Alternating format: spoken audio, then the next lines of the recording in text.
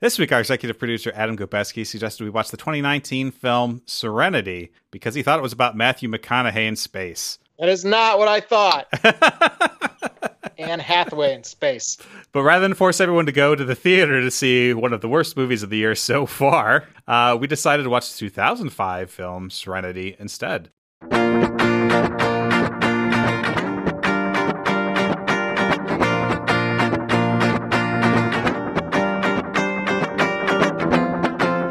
Hello, welcome to another episode of Cinematic Respect. I'm Charlie Wallace, and I'm your first co-host. I am Adam Gobeski. I'm your producer, executive producer, and second co-host. And I'm Amber Elby, and I'm your third co-host. And this week, our guest wanted to watch the 2005 film Serenity, and that guest is Jill Dickinson. Welcome to the show. Hi, thanks for having me. No problem. So you are a friend of our frequent guest slash co-host, Amber Elby. So she brought you in. I am. Yep, I am. And Jill is also a big fan of a lot of things science fiction. And she missed the time that Serenity and Firefly were big in the US because she was in Japan, which is totally cool. And so I hoped that she would like this stuff when I invited her to join us here. Yeah, and I did. I watched the whole series back to front while recovering from surgery, and it was awesome. And now I've seen Serenity 2 times to make sure I've got all my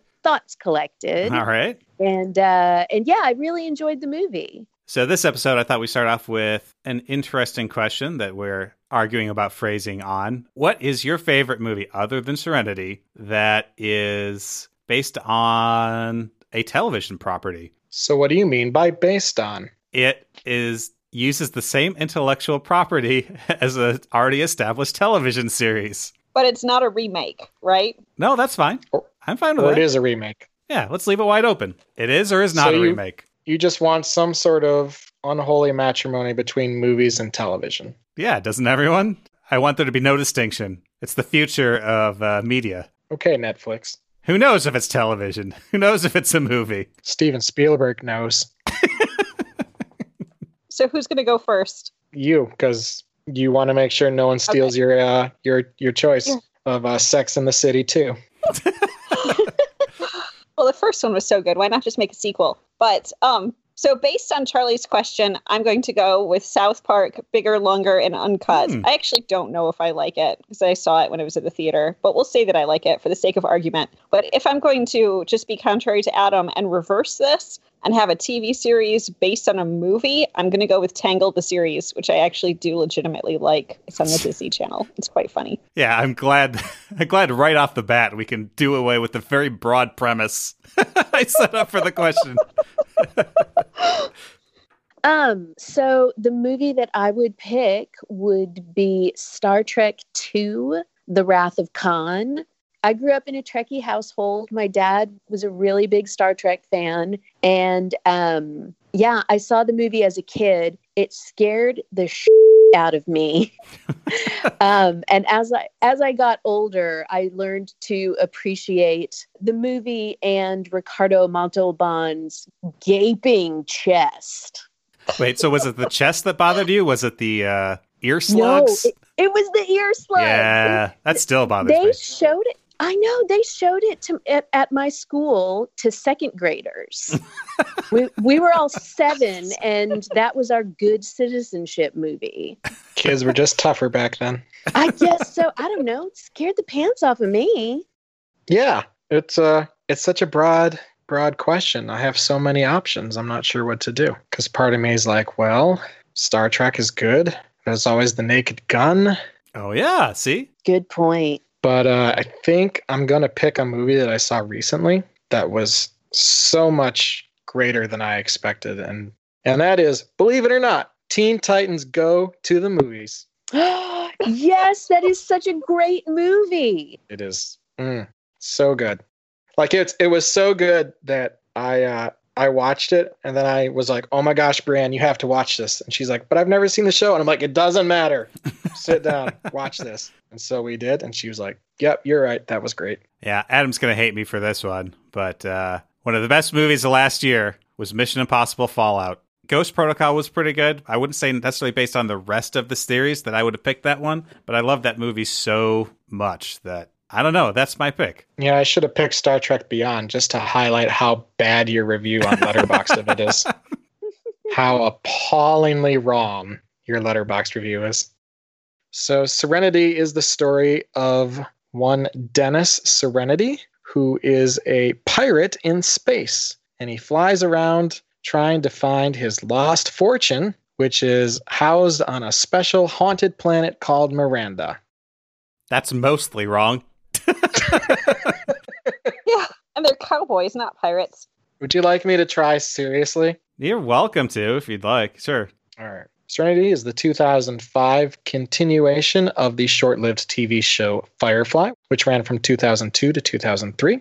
Serenity is the story of a spaceship named Serenity, captained by a person named Malcolm Reynolds, played by Nathan Fillion, who, along with his crew, engage in legal and illegal activities. They've recently picked up a young woman named River Tam and her brother Simon. River has been designed to be a powerful psychic and a dangerous weapon, and it's feared that she may know something that would bring down the alliance that rules the part of space that Serenity is located in.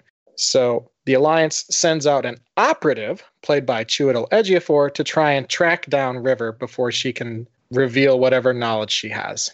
So Jill, you hadn't seen this movie before, and what was it in particular about this movie that made you want to watch it for the podcast? Well, Amber had said that she thought it would be fun for me to check out the movie. And after I saw the TV series, to know that there was more to the story was very intriguing to me. I personally think the experience is enhanced so much more by having watched the TV show. You get to know the nuances between the characters. I definitely wanted to see the movie because I did enjoy the TV series so much. So yeah, what were you expecting? What were you thinking this was going to be? So I definitely expected the stakes to be raised. I read a little brief synopsis of the movie before I watched it, and I'm just going to say it. I don't like the character River Tam at all. And so when I read the synopsis, I was like, oh, are you serious? River? There are so many other characters I wish that we could have explored, that might have these in-depth stories that would be a little bit more interesting than watching this helpless waif navigate through, her own mind that she struggles to understand. And I have to say, I was pleasantly surprised. I liked the story that they made for her much more than I thought I would. So I noticed with your synopsis that you're referring to some things that happened in the series, in the TV series. Is it possible to think about this as a standalone film, or do you really have to know the TV series going into this for the story to make sense? That's a good question. I am one of the people who watched the TV series before I saw the movie, not while it aired, because no one watched it while it aired, basically.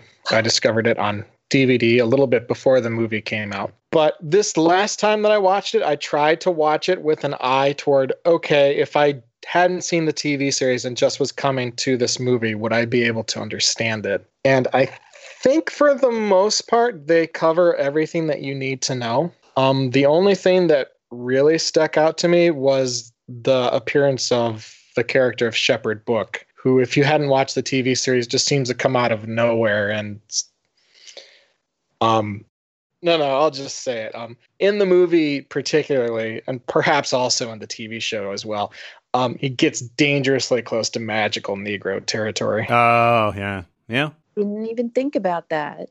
So I don't think it was just Shepherd Book that kind of came in for almost like a cameo in the film. Inara isn't mentioned for a very long part of the movie. And then she does come in. It's kind of like, who is this person and what's her relationship to Malcolm? And also, like, Kaylee's my favorite character from the TV show, and she wasn't in this sufficiently. But I have maybe more prejudice about shortfalls with character development in the film, because I saw it without having seen the TV series when it came out in 2005. I saw this at the theater and knew that the TV series had existed, but didn't have access to it because it was before Netflix, or at least before I had Netflix.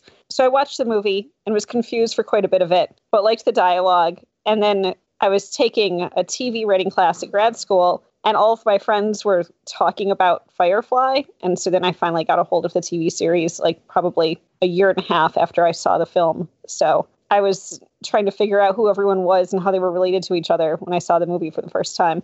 So the series is a good entry point for the movie, but not necessarily the other way around, because it took you a year and a half and other people talking about it to even think about visiting it. It did. Well, and it's hard to go back to where there's a character who is very charming, as like Wash is very charming, and you know that he gets taken out. So you're watching the whole TV series being like, well, crap, he's going to die.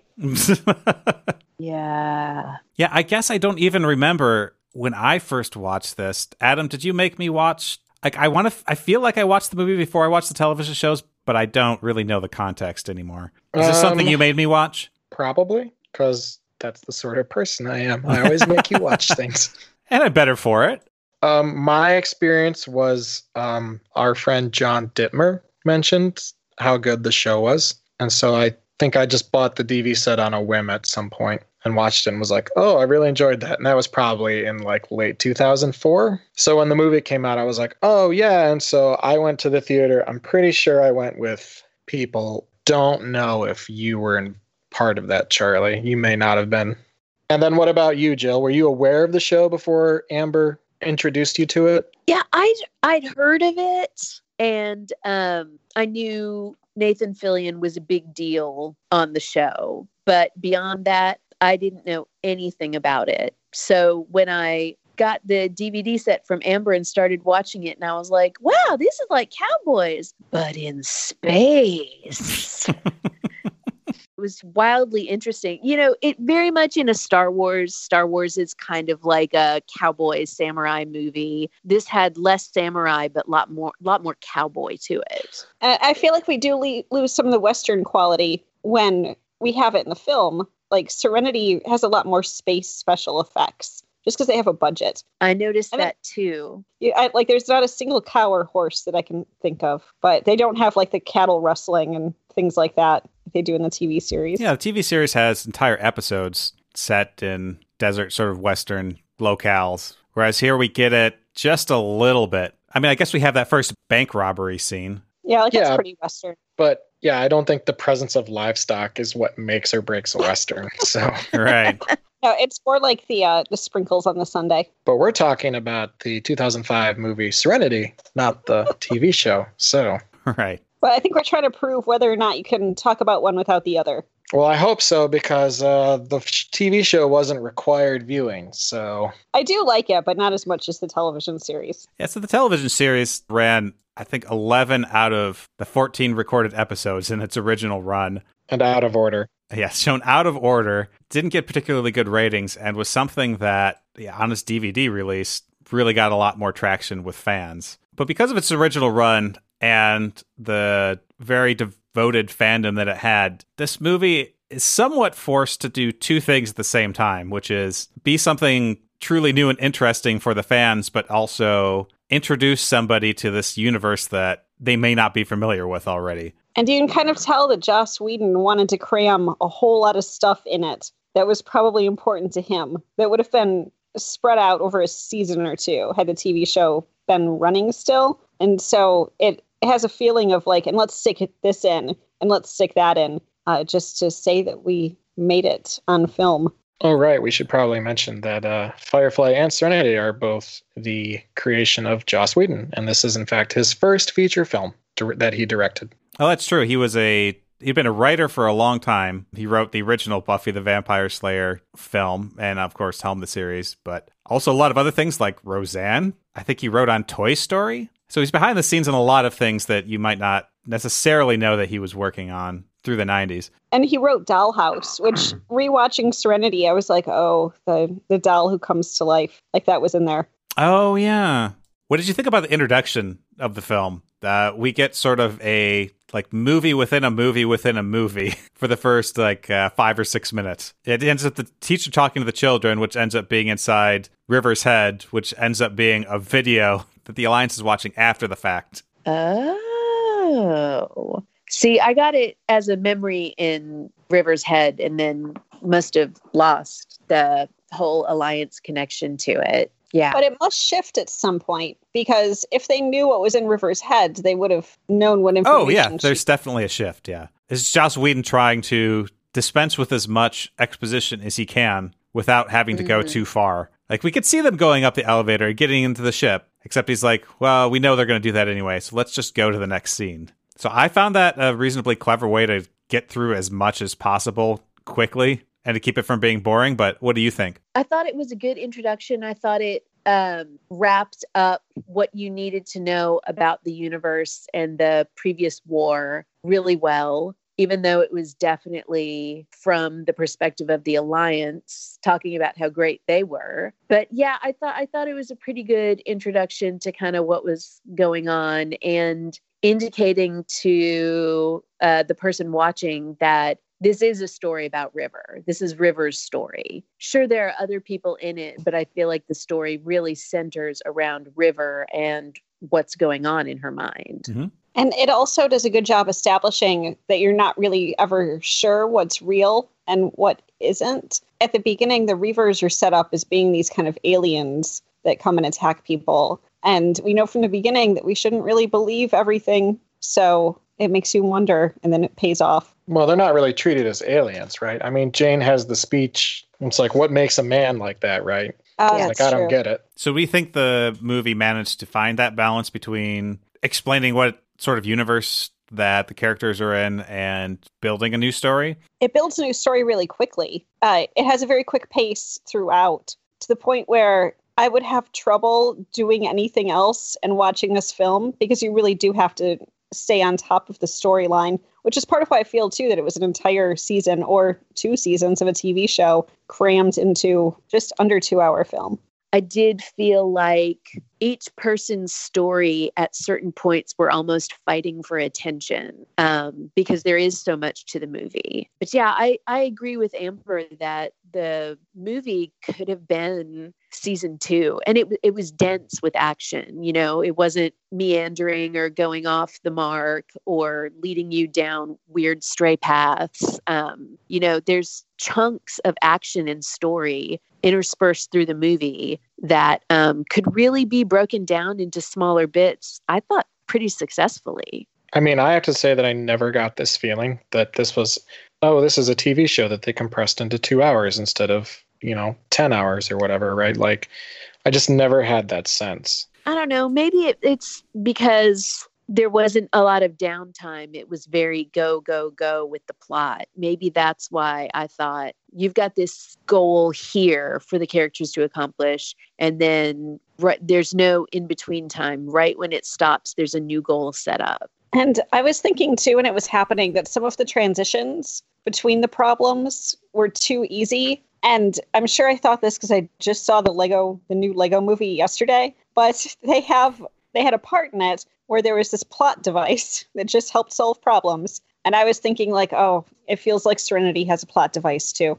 I mean, it's called, like, the plot device. In the Lego movie, gotcha. So that's why it's funny. Amber, we know from previous episodes that you're a big fan of dialogue. What'd you think about the dialogue in this movie? It's definitely unique. Yeah, we actually did study the dialogue for this in my TV writing class. And my professor is a huge fan of it, partially because with Joss Whedon's, we called it tight writing.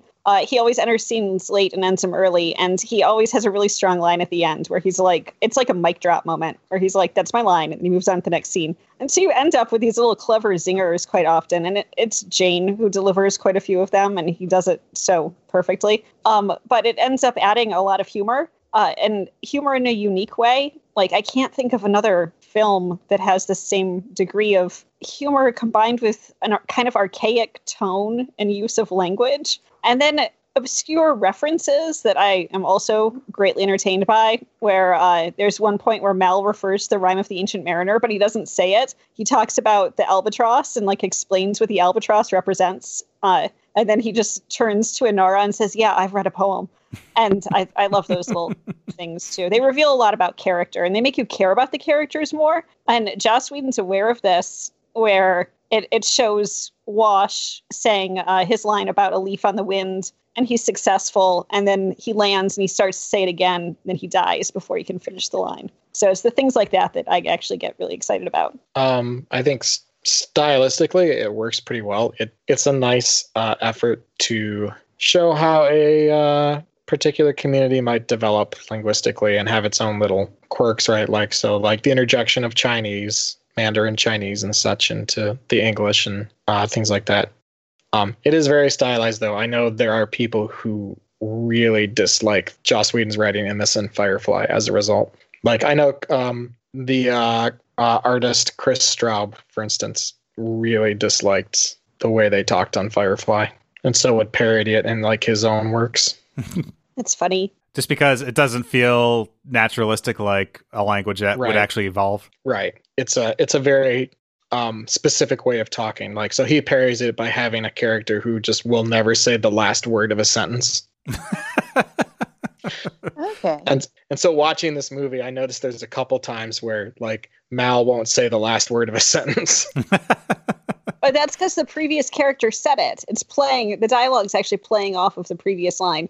In a way that I don't think happens in real life. No, not like that. Like where he'll like in like he'll say an idiom, but he won't say the last part of the idiom. Ah, Oh. now I have to go Right. back and watch that. So like where we all know sort of what the next word would be, but he doesn't say it because the particular universe that he inhabits, right? They tend to drop off those last words, right? Which it makes sense in context of the universe, but I know that people like Chris Straub, like that drives them nuts because they don't think people would ever talk like that.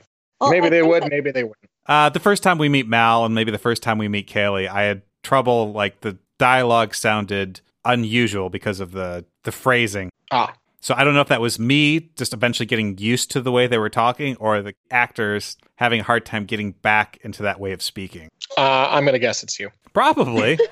And we're just talking about how, when the characters swear, they swear in Chinese. And one of the reasons is, just keeps your rating a little bit lower when you do that, and you can do it on network television. But it just shows that there's a lot of different cultures out in space, which kind of makes a lot of sense, right? You wouldn't expect everything to be uniquely American or Anglo-centric. And that's one of the things that the movie also does. It shows lots of different cultures and religious doctrines and tries to integrate those things into the universe that it's showing. Well, that's something that I found really interesting because you do hear them speak English and you hear them speak Chinese in certain situations, but it's definitely not their dominant language. And so I was wondering if the religions in the verse followed suit, where it was mostly Western Christian religions and then smaller amount of Buddhism or Buddhism-based religions. At the beginning of the movie, before they do the bank robbery, Mal is asking Zoe kind of just information about the town, and she brings up that everyone in the town will be at Sunday worship, and so they shouldn't come up against any entanglements getting out of the bank robbery. And it made me think, wow, she's saying that this entire town would be at Sunday worship, which is a very Christian thing. What happened to the Chinese influence over that area? And does the Chinese influence even cover religion? And in fact, the only example of Buddhism that I saw in the movie was when the operative and Mal were at Inara's place, and she was lighting the sticks of incense in front of a statue of the Buddha. I wonder how much of that, though, it comes from just the fact that this is borrowing the trappings of Westerns. The inhabitants of the village have all gone to church on Sunday, right? Like that feels to me like a fairly Western sort of thing. Yeah.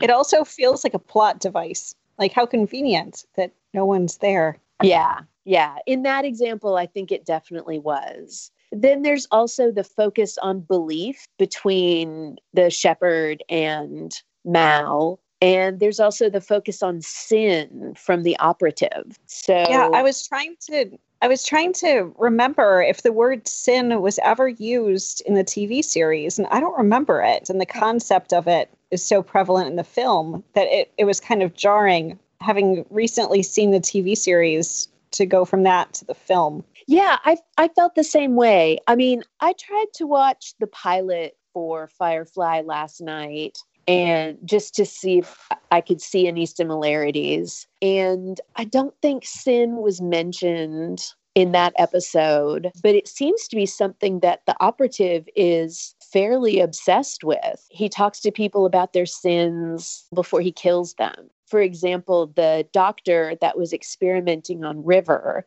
when the operative went to speak with him right before he killed him, he asks him, "Do you know what your sin is?" It's pride, which is true and makes all the sense in the world. But I just found it interesting that here's this guy that kills people who, exactly why is he qualified to determine and judge other people's sins? There's this part in Metropolis that doesn't exist in all the versions, but it's in the longer version, where there are these statues of death and the seven sins, and they come to life and they do this little dance macabre. And now, with you describing that, Jill, that was what I thought of, where the operative is like death and he calls on the sins of others before he kills them. So how do you think motivation played a part in what the operative did? And was that related to religion or maybe not?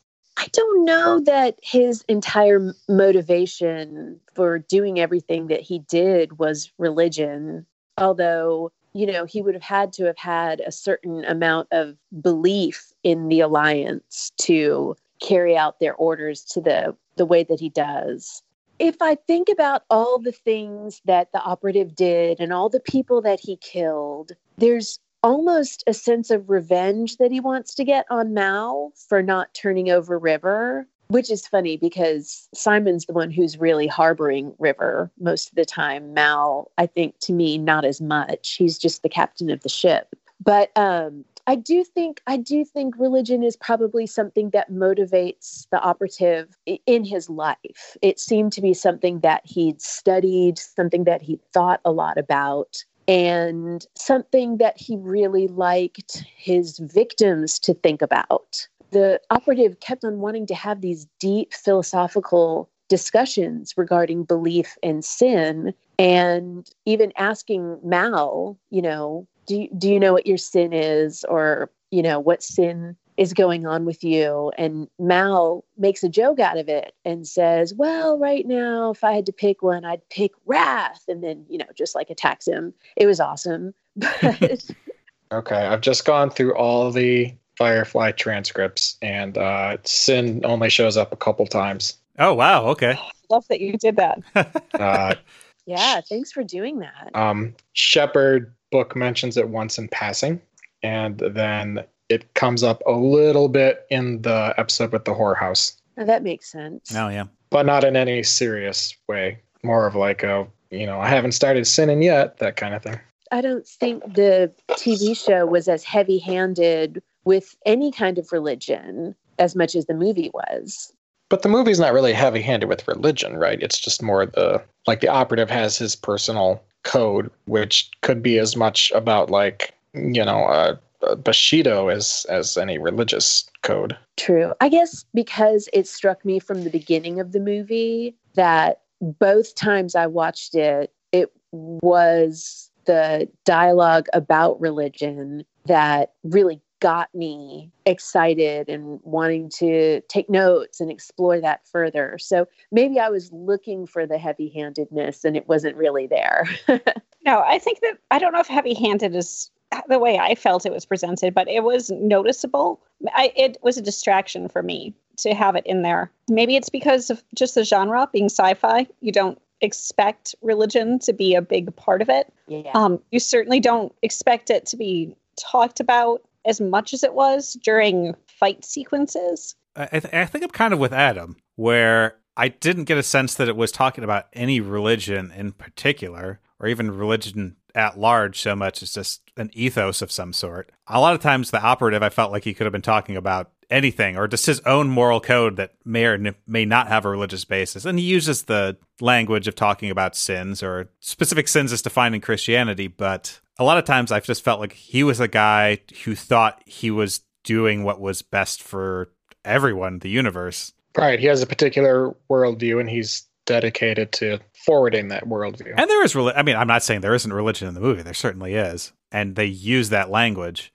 But I guess I would struggle to figure out, okay, if it's if it's a religion, what religion is it? And I couldn't put Right. a It's like point it's on like they use the language of religion because we associate religion with strength of belief, and that's what they're trying to get across here with the operative is just the strength of his beliefs. I think that might be something that might have been perhaps subconsciously confusing for me too, was in the TV series, the religion seemed to be left to the outsiders, the people on the fringes of the verse. There was the episode where River was almost burnt as a witch. And so that was the kind of superstition type religion. And so to see it associated with someone who was more from the central planets, that was unexpected. And I don't think this bothered me the first time I saw the movie. I don't think I even paid any attention to it. But rewatching it for this, I was perhaps more aware. One of the parts of the movie that I liked the most was when you get that dialogue over the screen between Mal and the operative actually admits that he's a horrible person and he's done horrible things. And you get that line about Mal asking him, like, what's the place for you? And he's like, I don't have a place in this utopia that I'm trying to create. As soon as that happens, then I'm done. So it's weird that he tries to create this space that he can't exist in. Well, wait, why is that weird? Do we not just all of us try to build better worlds for other people, like, our children and things like this? But he's a loner. He's the man in black, mysterious cowboy who rides off into the sunset. And so therefore he's not allowed to care about others? I don't think he does care about others. But he does the things that he knows are wrong in order to create that, in order to make that happen. So isn't he just full of crap then? I guess you'd have to judge it on whether he believes that, a little evil outweighs a greater good. So do you all like him as a character? Yeah. Yeah, I kind of did. I remember the first time around really liking him and thinking he was the most compelling part of the movie. Part of that might just be because Chiwetel Ejiofor is so good in the role. He is really good. It was like perfect casting. Like, I think this was probably the first movie that I really saw him in. Certainly the first movie that I'm aware that I saw him in. I still refer to him as that guy from Serenity. So one of the functions of having him in this movie is a foil to Mal and Mal's ethos. He has the chance to save that guy during the bank robbery, decides not to save him, but then does decide to shoot him so that he doesn't have to suffer. Yeah, his concern, though, is with the crew. And then also the acceptance that there are better ways to die than other ways. And I thought it cast a very dark light on Mal. The fact that he didn't let the guy come with him and physically took him off their little cruiser thing, whatever it is. Like Zoe says, shooting him was like giving him a kindness or giving him a mercy, which I thought was true. But I literally had to rewind it and watch it a second time because I just didn't remember Mal being so dark in the series. Are we supposed to assume that darkness comes from Inara leaving? I never thought about that, but it could be. I mean, maybe with the information we have from the series, we might gather that. I'm not sure that's developed very well in the movie, or Inara in general. Well, who was Mal's foil prior to the operative? Would it have been Inara? Yeah, probably. That's true. It does have the line about how, like, were we fighting? No, well, therefore it was a trap, right? So if they'd been having a genuine conversation, they would have been fighting with each other. In the TV series, if the opposite of Mal is excessive love, then it's interesting that in the film, the opposite of Mal is excessive death. I mean, we just established, though, that he kills somebody. Although I think the difference there is maybe the reason. Like, the operative's killing for some greater good that he perceives, whereas Mal's killing for mercy. Well, and Mal killed the one person. Yeah, that's true, yeah. The operative laid waste to anybody that had harbored them in the past. So how is he different in the end, though? I mean, he puts his crew in danger when he doesn't need to. He actually does that quite a bit throughout the movie, for as much as he claims to care about the crew at the beginning. But I guess then he's trying to protect River, so he's trying to protect his entire crew. Well, maybe it's not about protecting the crew. Maybe it's about interacting with them. And so he pushes them away emotionally at the beginning, but then he pulls them closer emotionally at the end. Isn't it just that he's concerned with his own self and his immediate crew at the beginning, and then by the end he's willing to sacrifice himself, and everyone's willing to sacrifice themselves for this greater thing, which is the, truth about the Reavers? Yeah, that sounds good. To me, this was so clear that I'm slightly confused at the conversation we're having.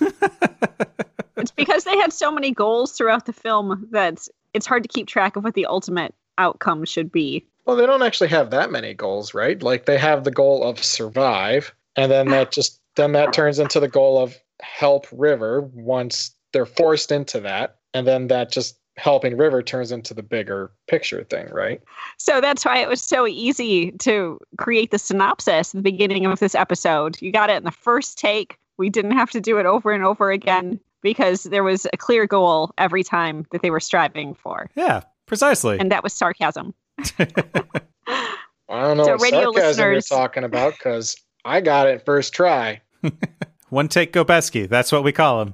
Well, this is a continuation of the series, and there was, I guess, potential for a sequel to this movie. I think Joss Whedon knew that he wouldn't necessarily get the opportunity to do that, and plus some actors weren't able to commit to a sequel, so there's multiple deaths. So Shepherd Book and Wash both die by the end of the film. How did people feel about that? Especially you, Jill, not having seen this movie before. Shepard dying seemed to fit within the structure of the story. You know, he was in Haven, he'd harbored the crew in the past. The operative came back and killed everyone who had harbored them. So it made sense for Shepard to die. But when Wash died, I was like, why did you do that? There was no reason why he had to die. Well, it's also the case that Shepherd Book gets like a meaningful death scene, right? Like where he gets the chance to say like last words to Mal and things like that, right? And it also drives the plot forward, right? It sets them on the path of like, we're done running. Now we really are going to sacrifice ourselves for the bigger goal because, damn it, I'm pissed off, right? Basically. Yeah. Whereas Wash's death is just a complete shock, right? And is perhaps much closer to the sort of death we would expect in a similar situation, right? Of just random, senseless death. And it's a kind of jump out of your seat surprise death also.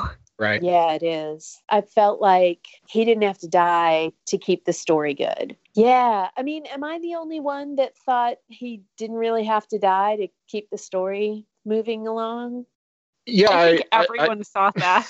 Right. Didn't we? Yeah, I would agree with that. But I think part of the point there is, right, it does immediately lend a sense to the movie of it's possible that they could all die, right? That they could all go out in a blaze of glory, like a Rogue One situation, to borrow from a more modern movie, right? Mm-hmm. And that they're making a real sacrifice. It definitely gives you the feeling that no one is safe. True. If even Wash is going to die, like, oh my gosh, right? They could all die. I guess he's the comic relief too. And then he gets taken out. And I'd really hoped the first time I saw it that Zoe would go into like badass mode. And I didn't feel like she did enough. No, not enough to justify Wash's death. I didn't think she went into any particular mode the whole time. I mean, I just don't think, even at the tombstones or whatever you want to call them, it was the only thing that was different about her is she wore a dress. There was no emotion or anything like that. I mean, to me, she seems much more reckless in the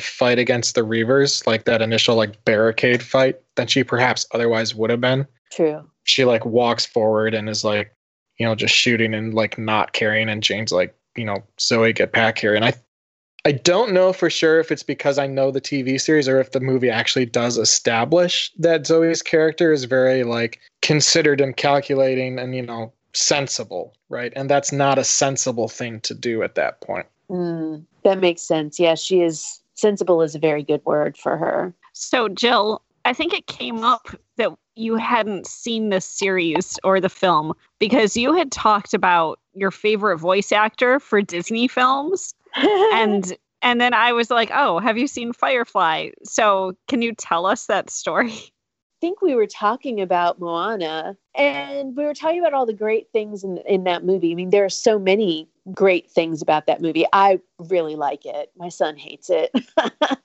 But I was talking about how I couldn't believe they actually got an actor to be Hey Hey the chicken. And he just clucks a few times, he's not like the star of the movie or anything, but he's just the best. He's just so entertaining and hilarious that Hey Hey was my favorite part of Moana. And then to find out that it was Alan Tudyk was really, really cool. I knew his name and I knew he's from Texas, but I didn't know Firefly. I didn't understand why people really liked him, except he also did the voice of the droid in Rogue One. But now seeing Firefly, it makes all the sense in the world why people really care about him so much and why he's just got such a great character with that. I think everyone wants to connect with that. And then Joss Whedon killed him. I know. I mean, I was so pissed. I was really, really mad when he died. Guess he should have agreed to be in a sequel. He shouldn't have had so many options. Is that what it was? In part, yeah. I mean, obviously he didn't have to do it, and he didn't, or no one knew whether they would get a sequel or not. What did he do instead? I mean, he did voice work for a lot of things. They could have been a lot of things. It could have been something that didn't get picked up, or, some potential of something that would have been, a couple years down the line. Or having kids born, or who knows what. Fact is, it never happened. So death was for nothing. The biggest problem with that for me was that I would have liked to see Zoe mourn at that moment, or have some sort of reaction in the same sort of way that it would have been nice to have some time for the audience to process it. By the time you actually get that, the tombstone scene, that's a good 15, maybe even 20 minutes later. And at that point, you're like, oh yeah, he died. I guess some people did die in this movie. Okay, maybe monsters are that way, but the rest of us are fully aware the whole time. Yeah, I remember too when I saw the movie the first time, I was thinking he's my favorite. And then when he died, I was like, oh, I can't think that anymore. I curse my characters that I like. Oh. Can we just as a complete total aside, there's a special feature on the Moana Blu-ray where Alan Tudyk they show him doing some of the voice work, and where he's doing the chicken noises, and then at one point looks at the camera and says, "Yes, I went to Juilliard." That's my favorite thing ever. That's awesome. And Adam, I also like that you like Moana.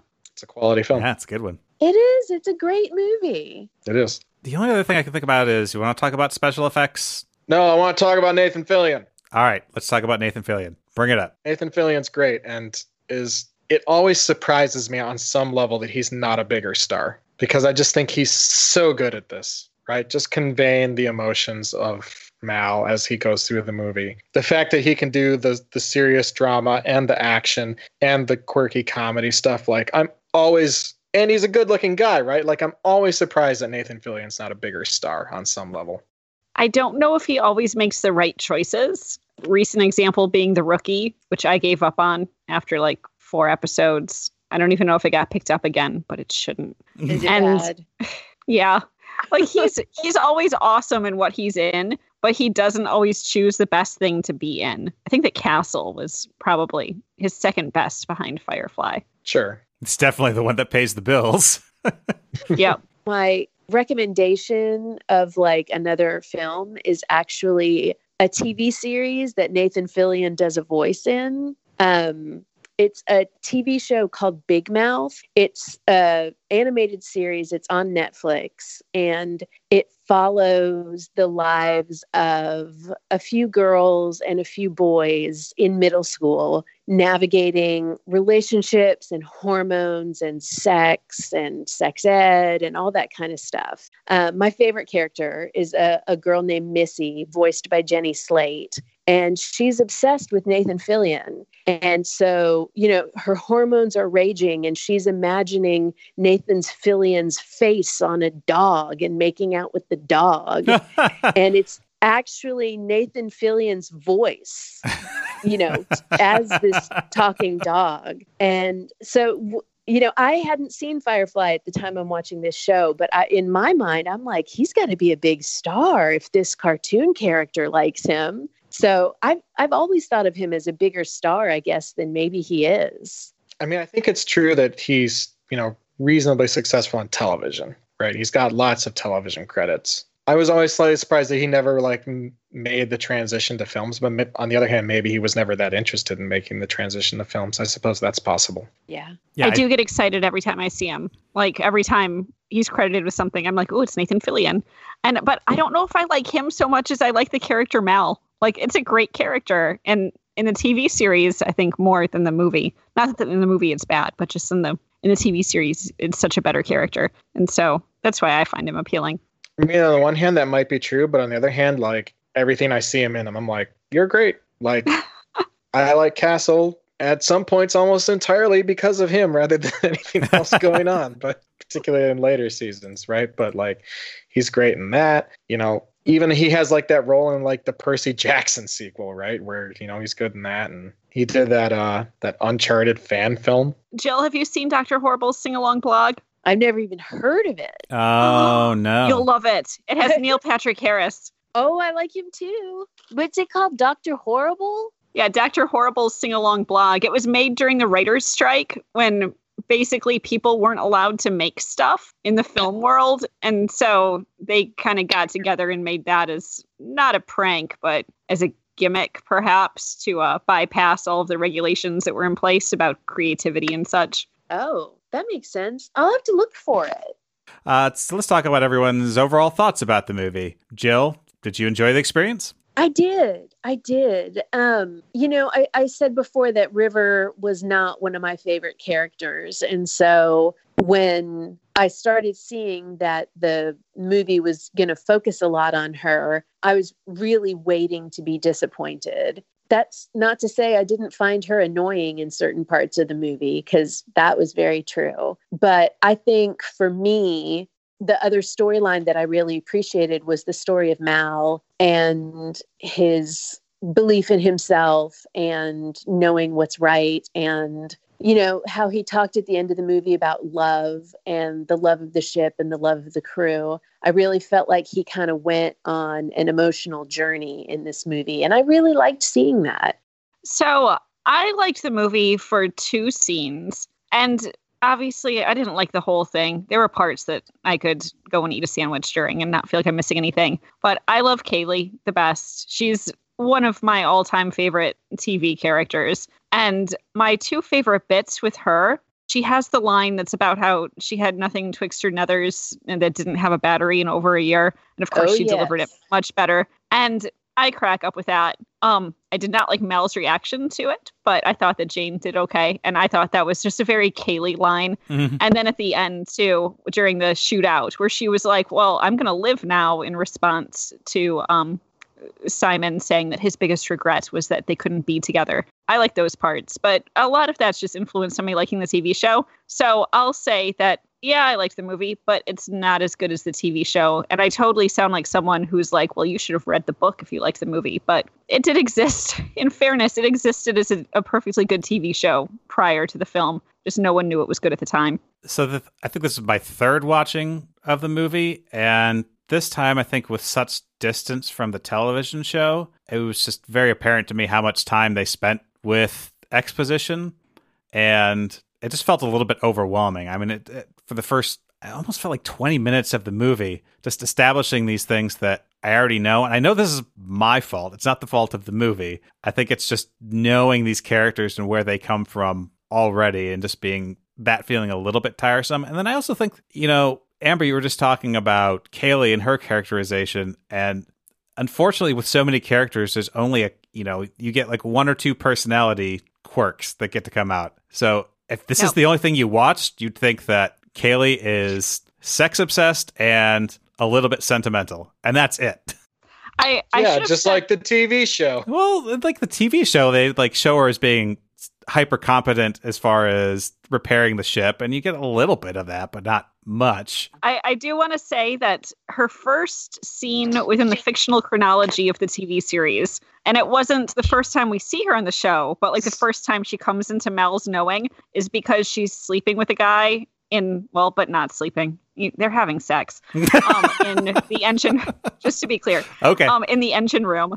And then the last time we see her, she's having sex in the engine room. So that was a good full circle. Oh, okay. That made me happy. But overall, I think there's small complaints. I still liked it. I liked Chiwetel Ejiofor. He's my favorite part of the movie, and I enjoyed seeing him again this time. So it'd been a few years since I'd seen this, although I had seen it a number of times prior. So I went into this trying to think of watching it as like a first time viewer, like as someone who hadn't seen the show, like it just came into like Serenity cold, like, you know, how does it establish characters and stuff like that? And so I was trying to watch it with like a little bit more of that critical eye, but I found myself fairly quickly just wrapped up in it and just impressed at how well structured it is. Some of us were quibbling with like, you know, the particular type of structure and things like that, but it was really impressive to me just how smoothly for me it felt. It moved from one point to the next point to the next. Like it always makes sense. And the only thing that ever really bothers me was the last minute, like, oh, I had that nerve cluster moved, right? And everything else I found completely engrossing. Yeah, this is not a movie that, you know, I revisited and found myself disappointed by. I was like, wow, this movie is still very, very, very good. I think Joss Whedon did a great job of doing what he needed to do in the movie. It's just, I think what had to happen might have been a little bit too much. Again, going back to, well, you have to establish this movie for people who haven't seen it before. And that's going to take a certain amount of time. I think in another writer's hands, it could have been a complete disaster. But I think overall, I mean, that's true, but it also, I also thought like it helps like remind you of who the characters are, right? Mm-hmm. And you get like that initial like honestly gorgeous tracking shot through like the entire ship. That's basically one cut. Like it starts in the cockpit and it moves its way all the way through the ship until it gets down to like the cargo bay, right? And you meet like all the characters along the way. I thought was actually handled really well and is also like, you know, visually interesting too, right? It's not just a bunch of like static setups and cuts. Yeah. So, Jill, you've watched a movie that we thought you should watch. Now's your opportunity to recommend something to everyone that you think they should watch or experience. Actually, Big Mouth is what I really wanted to recommend to anyone who's listening. It's a hilarious show. It's produced and directed by the comedian Nick Kroll. He was on a show called The League, and then he had his own TV show called The Kroll Show. The only thing I remember from The Kroll Show is Ghost Bouncers. Oh, I don't even know that one. It was like if you took like the Jersey Shore cast and put them in like one of those ghost hunter like shows. Oh, nice. Where they have like these like emotional like discussions like to camera, and then at one point he's like, all right, it's time to bounce this ghost. And they're gonna like try and de-haunt the house or whatever. Oh my god, I'm gonna have to look for that. And that was on the Kroll Show. I'm pretty sure that show was really great. And Big Mouth is really good too. It's got Jenny Slate. It's got John Mulaney. I'm going to say this name wrong, but Jason Mantzoukas. Mantzoukas. I don't know. Mantzoukas, yeah. He's in it. I love that actor. He's so funny without even trying. And it's got Nathan Fillion, so you can't beat that. So if you want to be disappointed by a TV series that was canceled after the first season, you should check out Flash Forward. It's actually one of my favorite shows. And it only survived for one season. It was starring Joseph Fiennes and John Cho and Jack Davenport. He was the guy who was Admiral Norrington in the Pirates of the Caribbean film. And it should have done well, except if you missed an episode, there's no way to catch back up. So that was why it didn't make it. But it's a very good series. It has to do with time travel-y stuff. Or if you want to watch a film that is based on a very excellent TV series, I recommend Veronica Mars from 2014. And again, like Serenity, it's not as good as the TV series. The first season of the series was much better. But Veronica Mars, I believe you could watch it standalone and have it still make sense without having seen the television series first. On some level, I had difficulty with the recommendation this week, just because Serenity is sort of unique, right? In the way it approaches its themes and carries it off, right? Like it's hard to think of things that are really like Serenity that much. So when I mentioned this to my wife, she reminded me I was like, you know, what else is like a sci-fi Western combination? And she was like, oh, well, Briscoe County. So yeah. So that is my recommendation, is I'm going to recommend the TV show The Adventures of Briscoe County Jr., which I thoroughly enjoyed as a 8 or 9 year old. And then revisited a few years ago, fully expecting it to be terrible because, 8 and 9-year-olds have terrible taste. And was very pleasantly surprised to find out just how well it held up and how good it was and all the jokes that I'd missed the first time. So wasn't that on Fox originally too? Yes, that is one of the early Fox shows, I believe, when they were trying to create their own content. That was one of the ones they came up with, starring Bruce Campbell as Briscoe County Jr. It's funny because when you were talking about how great Nathan Fillion is and everything, for some reason I always think of Bruce Campbell in the same vein. I'm like, yeah, he's just like Bruce Campbell. You're always super happy to see him. And he's always great, even if the thing he's in sucks. Or Patrick Warburton. I also put them together. Yeah. So I'm going to recommend the 2010 movie Tucker and Dale versus Evil because Adam successfully predicted what movie I was going to recommend because it has Alan Tudyk in it. And he has a good opportunity to have a leading role, which you don't see him in too much. If you like seeing him as a chicken in Moana and he's only in it very briefly, then of course you would like this movie where he's in it for the majority of the screen time. And it's a nice sort of comedy horror film that has a nice inversion that happens right near the beginning. You're in for a fun time, right off the bat. It's a movie that looks dumb, but is way better than you would expect. Oh, yeah. I thought I was going to hate it, and I did not. Yeah, exactly. It was just oh, this is on Netflix. Fine, throw it on. Wait a minute. This is actually entertaining. And so, Jill, is there anything you'd like to plug? Funny you should ask. My husband has his own record label called Chicken Ranch Records. And for those of us in Austin, we know South by Southwest is coming up. And my husband has a couple of parties that he's throwing. He actually has one party that he's throwing and then his showcase, which is going to be a big party. The day party that he has, it's March 13th.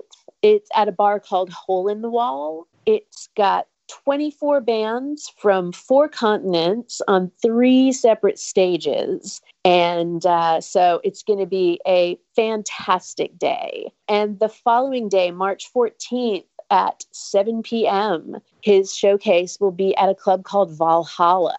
So I hope someone who's listening can make it out and check out all these cool bands. So, Jill, thank you so much for being on the show. Thank you for having me. Would like to have you back anytime. Are there any other sci-fi movies based on television shows that you were itching to watch and just need an excuse? Well, I brought up The Wrath of Khan earlier, but oh yeah, is there any Star Trek you haven't seen yet? You could, if you haven't seen Star Trek Beyond, then Adam could force me to watch it. I haven't seen it. That's the last one they put out, right? Yes. Yeah. Yeah, no, I haven't seen that. So yeah, y'all let me know if you guys decide to do that. And I've been meaning to watch that movie for a while, so I'd love to watch it. Oh man, we may actually have to do this. Yeah, I've trapped myself.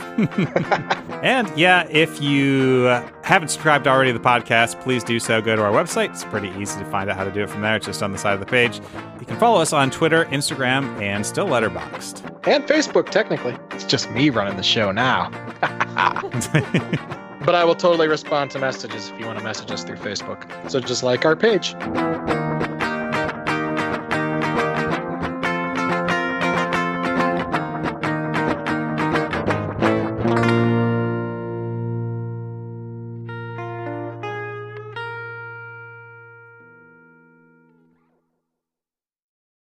Yeah, I should have picked Star Trek Beyond just to highlight how bad your review on Letterboxd of it is. How appallingly wrong your Letterboxd review is. It's not a 0. It's not a 1 or a 2.